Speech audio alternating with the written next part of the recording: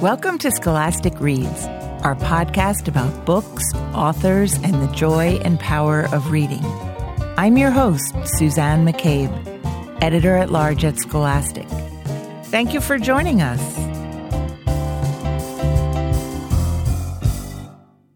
Every 2 years, Scholastic releases data from a national survey of kids and their families about reading.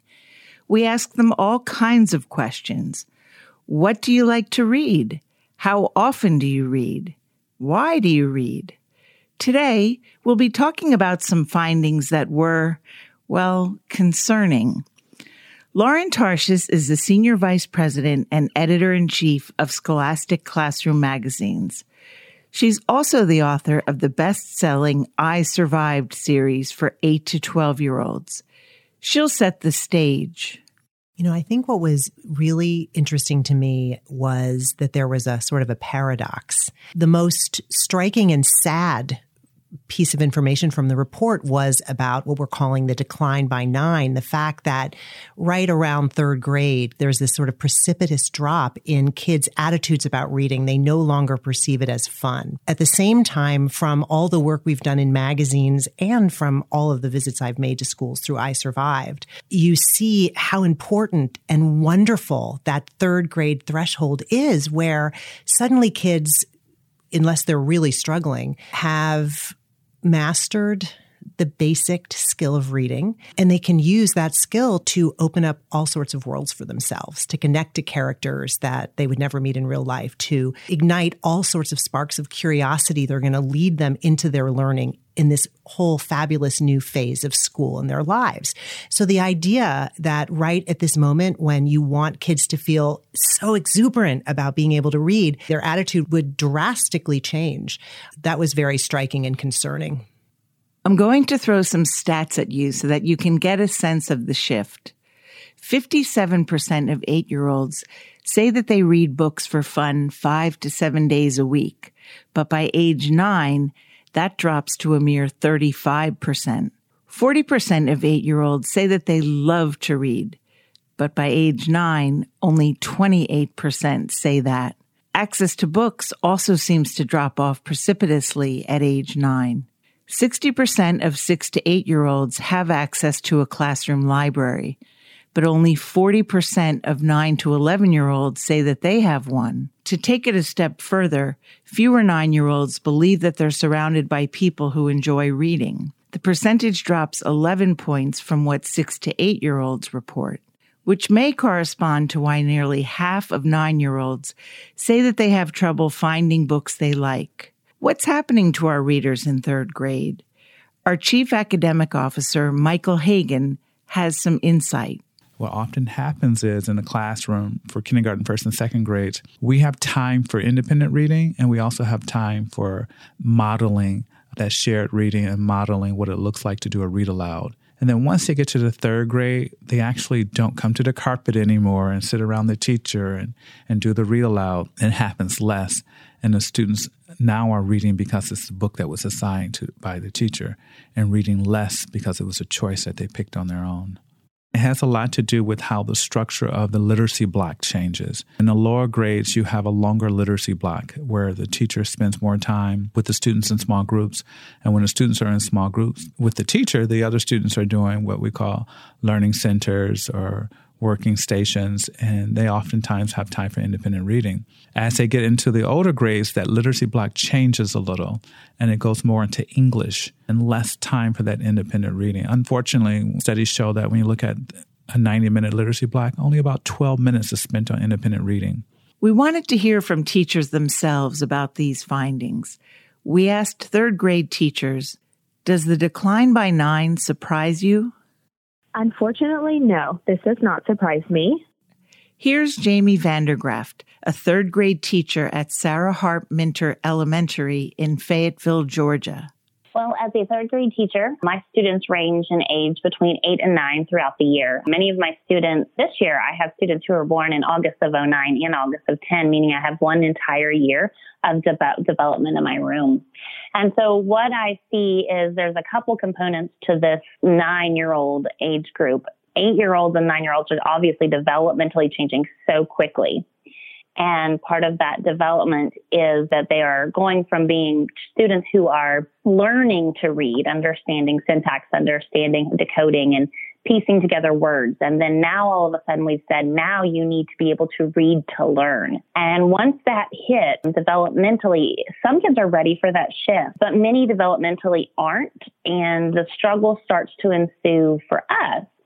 So it's something I definitely see in the classroom. And I do believe it's because this is a very crucial developmental age. What else is going on in kids' lives at this age? What we have found, though, is that especially at this age, students are now involved in sports and activities after school. And we're finding that, when I was young, we would practice one day a week and have a game on the weekend. And now our students are practicing sports 4 and 5 days a week with games and tournaments all weekends. And students will come in and say, I didn't read last night because I was at football practice until, 9 o'clock. And, those things I think are a huge hindrance. And you can't fault parents. Parents want their children to be involved in activities. But we definitely encourage them to be finding a good series that they enjoy and sometimes they look for. Parents just often come back with, we just don't have the time. Now, you've alluded to the fact that there are increasing demands on a third grader. There are more demands than there were, let's say, for a child in first grade. I wondered, what do you see happening as children go from learning to read to reading to learn, in effect, and focusing on comprehension and the demands to retain knowledge? I think that we are, especially by this third grade year, we anticipate that they've come to us as readers. So one of the very first standards that we hit in August is one where students have to be able to analyze a character and how that character changes over time based on the plot. So how is the character in one setting versus how does the character change based on being in another setting? And this is one of the very first standards we opened the year with. And it's one that we granted teach the entire year, but it really is a very sharp turn into reading to learn because students have to not only be able to decode and read and understand what they read, and they have to have true comprehension of the text and be able to understand what they read. And then they have to be able to analyze the text, analyze the character, go back and reread and pull out pieces that will help define the character and define character traits and character actions. And there's so much that we build into just that one standard that students, I think, struggle a little bit more to come into the year and be able to see how a character changes over time based on, the plot of the story, because there's so much more to it than just mastering a standard. They really have to be able to be strong readers who can analyze text in a way that it makes sense and can be applied differently in their understanding. Kristen Cruikshank is a third grade teacher at Lamar Consolidated ISD in Richmond, Texas. She has also seen the pressures of third grade take a toll on once enthusiastic readers. There's a huge change and a shift once they get to third grade. In kinder and first and second, their teachers are immersing them in read alouds every day, and they're having conversations, and they're just really, digging through text and just having authentic conversations. And then once they get to third grade in Texas, now we're giving them a state test, which is 5 passages in third grade, up to 6 passages in fourth grade. And the content and the presentation of the reading material changes. And now you're seeing it on a piece of paper. It's black and white text. There's not very many pictures. The text is not very pretty, if you will. And you're asking them comprehension question after comprehension question, multiple choice questions. And you're really, in my opinion, burning a lot of these kids out because they're not getting those authentic reading experiences with books in their hands. When they're getting passages after passages, especially kids who are higher, your GT kids who want more of a challenge, and they know these things and the questions that they're continuing to just get drilled and drilled. And then you've got your lower kids who need more instruction. So you get to once in third grade, you get such a wide range of readers. I've got kids in my class now who are on a first grade reading level, all the way to kids who are up to a fourth grade reading level. So I'm required to, of course, meet the needs of everyone. So it just becomes very overwhelming. And then also you've got kids who are starting to realize, wow, I'm not such a great reader compared to some of my classmates. I'm trying really hard, but it's getting frustrating. And then another year of frustration and just kind of working through those battles. I think kids become much more aware, which is so hard. And that's why we try to, not tell any kind of kid, any kind of level of book, or say, you, in my class, I don't tell them you have to pick between this range and this range. I do let them just completely choose. And naturally they, realize, okay, this book might not be appropriate. And like I said, I try to guide them, but it just gets to be where it's not so easy to read anymore to some kids. And they start to realize that there are differences between the readers. And like you said, at this age, they're reading to learn. And so they're actually having to process the text much more deeper and give so much more thinking involved. It's not so predictable like it's been in the past. And so they kind of either rise to the occasion, or they kind of just say, okay, this is too hard and I don't know that I'm ready for this, and then kind of shut down and back off. Oh, gosh, that is so sad. And it seems like a catch-22 here, because everyone wants to measure. Third grade is such an important barometer of how well a child is reading, and yet the overwhelming focus on the testing can really distract from the pure joy of reading. Absolutely. And the kids know that they are being looked at for their score. The state testing is looking at comprehension, because unfortunately you have kids who are on 2 grade levels behind readers, 1 grade level behind readers, who can't even muddle hardly through the text to read it, and then they're receiving a score on comprehension, which that they weren't able to read the passage well, so that they're not able to comprehend and understand the questions and answers. And once you give tests like that to a kid multiple times, I mean, how defeating and how awful to have that feeling. So of course you just start to see reading as a negative, and it's just not fun anymore. So what can we do about all of this? From Michael Hagan's perspective, reading role models are crucial. I think it's critical. I know that my love for reading came when I watched my grandfather and my dad read the paper every day, and my mom would read every day. And so I wanted to be just like them. I wanted to read. And going to school, when your teacher did that read aloud and that book share, it's just you were energetic around a book. And so I don't know if we do more of that with the social media and our devices. We're actually probably doing less reading with traditional newspapers and magazines and books. And students don't have those role models as I think we may have had coming up. And so it's a challenge. Jamie agrees that modeling is important. Here are her tips for parents to help build strong readers. I would say find a book and read with them, and see if you can build an interest in a character or a series with them, and explore a lot of different things. Look for things they're interested in and make those connections. Often we, as teachers, want to say graphic novels, aren't the type of literature we want our kids reading. But if we can still get our students engaged in graphic novels, and they're looking at text and they're connecting with something, we're still building readers. I think it often is just a developmental pace that takes some time for that to really get to a point where students can say, I'm ready to sit down with a chapter book and engage. But if parents can get involved and read with students and really have that time to show their kids that there's great things out there. But I also think modeling is important, because I think when we as adults model that we are readers, our kids see that as well. So sitting down with your kid and reading, or just modeling it for your kids, is very important. You've hit on something so important. Why is it really crucial that kids be able to choose the books that they read, and also to have access to a wide variety of books? Kristen? So choice is huge. Obviously, one of the biggest things that I try to push for my kids, relatable characters, relatable storylines, that relate to their lives. Unfortunately, a lot of libraries or even school libraries, it's hard to stay up to date with the most current books at all times. And so a lot of times you'll get kids who are pulling books, and especially at a campus like mine that's very diverse, they are wanting to read more books that have, like I said, relatable characters and storylines and lives that are similar to theirs, and, matching them to their interest level, their content, things that they're really interested in.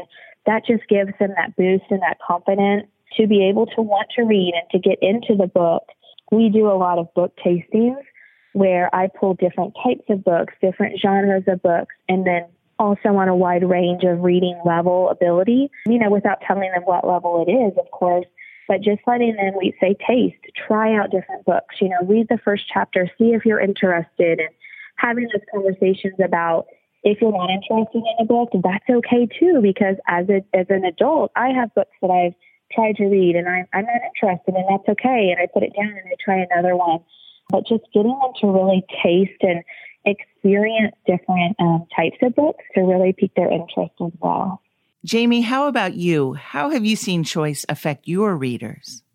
We as a district have adopted a textbook series. It is one that I find it's hard to really differentiate across, which is where Storyworks Junior has become a humongous support. We've utilized it. We use our text that we're required to use for a district in our whole group setting, but that small group setting really has been best served by Storyworks Junior, because I can take that text and really break that down based on the group that I'm seeing at that time and their developmental needs based on the text, whether that's looking at more of the decoding and understanding what they're reading, or are they really ready to dig in deep, be able to analyze the text, analyze the characters, see the big picture. And so we unfortunately aren't at a place where we've been given a whole lot of flexibility to be able to pull books off the shelf and teach with them, which has been made for a challenge. And I think maybe a little bit of the part of the decline, because we are somewhat stuck in textbook series and taking away a little bit of that opportunity for teachers to grab a good series of a book and really read with students. Speaking of Storyworks Junior, let's go back to Lauren Tarshis for a moment.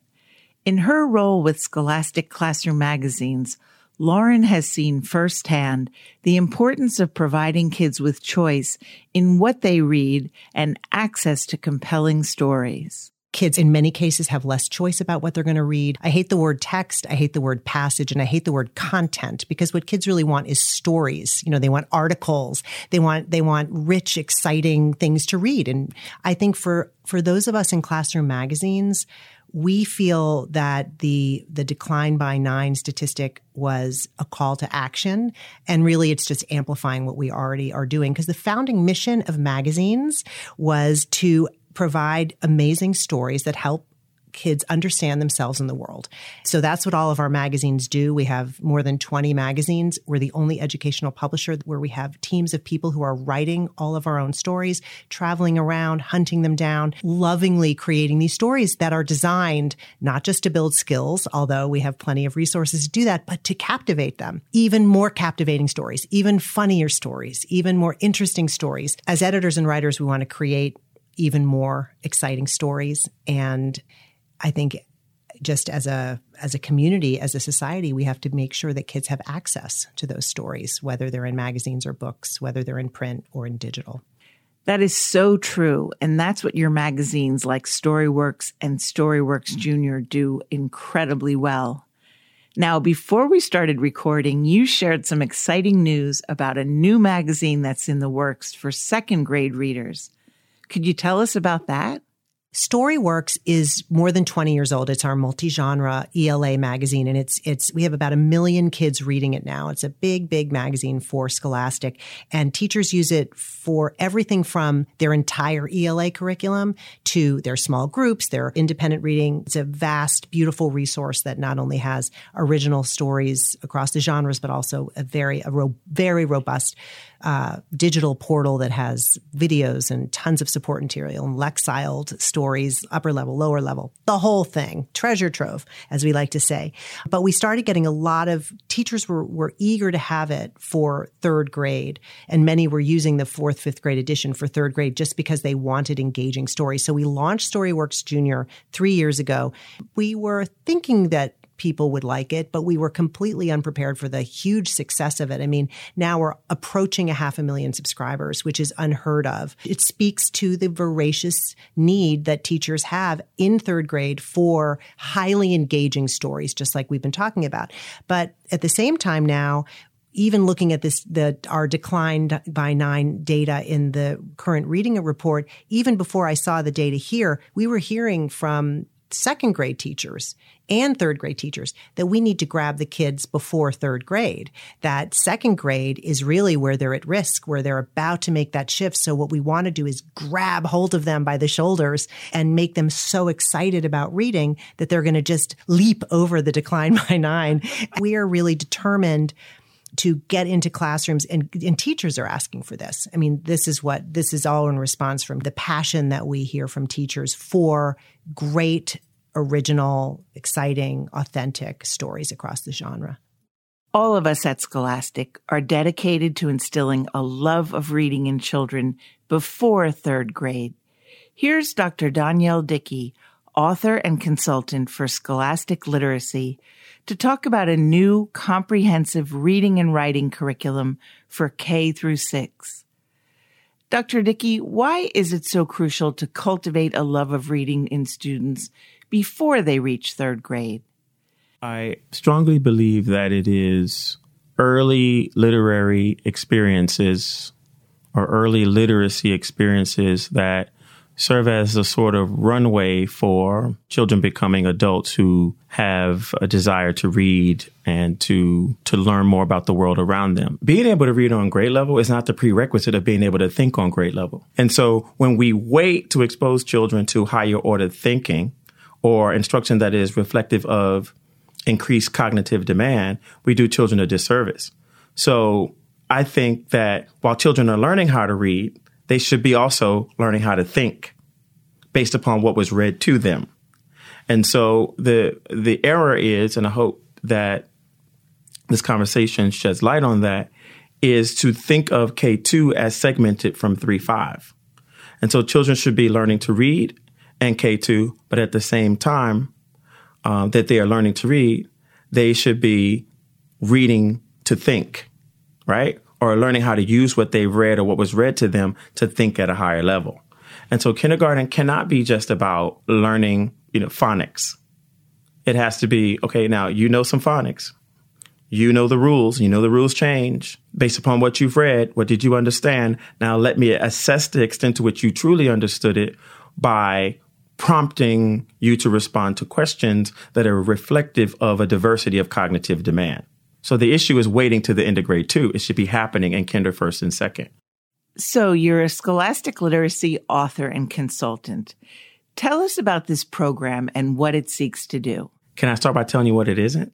It isn't a script, because when we give teachers a script, we actually disrespect them. And we tell them we don't trust them enough to do what's in the best interest of children in real time. We're telling them that the script knows more than they do, and it doesn't, because the script does not know those individual children. It is not a set of disjointed resources.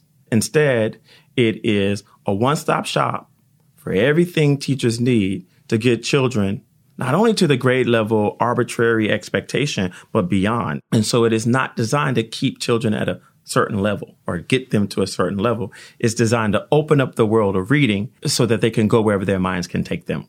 Teachers spend their weekends, their evenings, trying to put together lesson plans. Inside of Scholastic Literacy is a set of lesson progressions. A lesson progression different than a daily lesson plan. A daily lesson plan says, okay, I'm going to teach this today. Well, guess what's going to happen? The bell's going to ring. There's going to be a fire alarm. There's going to be a field trip. And so Scholastic Literacy is built upon this idea of lesson progression so that you simply pick up where you left off. Scholastic Literacy, it is a roadmap for high quality instruction. because it's built upon the idea there's a finite number of standards or concepts that kids have to be familiar with or master. And inside of it is an interpretation of every one of those standards. 100 teachers can read the same standard and come away with 100 different interpretations. Scholastic literacy is designed to give teachers access to the interpretation, the intended interpretation of that universal literacy concept or standard that crosses state lines. So I would punctuate my response to your question by saying scholastic literacy is not a game changer. It's not a game changer. It's actually a new category of resource. I'm so grateful to all of the experts who shared their insights today. Now that we understand the forces behind the decline at 9, we can better help young readers cultivate a love of reading that lasts. To learn more about the findings of our Kids and Family Reading Report, check the show notes or go to scholastic.com/reading report. Special thanks to producer Emily Morrow, associate producer Mackenzie Cutrazzula, sound engineer Daniel Jordan, and music composer Lucas Elliott Eberl. I'm Suzanne McCabe. We look forward to sharing more Scholastic Reads next time.